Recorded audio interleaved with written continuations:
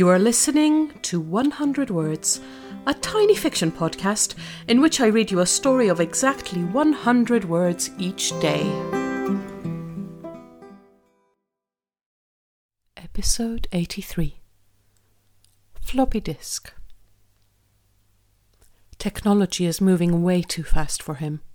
He's never been very interested in computers and the like, but it's becoming impossible to do anything without them. It seems like only yesterday that his daughter was explaining how to copy something to a floppy disk. He still has a notebook somewhere with her instructions. Now his grandchildren are flicking their thumbs across tiny screens and throwing around terms that are impossible to keep up with. He takes consolation in the save icon on his ancient computer. A floppy disk, obsolete like him, yet still quietly present in its own way.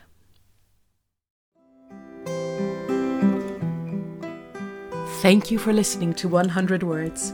This podcast is written and produced by Marilisa Valtazano. If you enjoyed today's story, why not share it with a friend? Don't forget to tune in tomorrow for another 100 Words. Goodbye.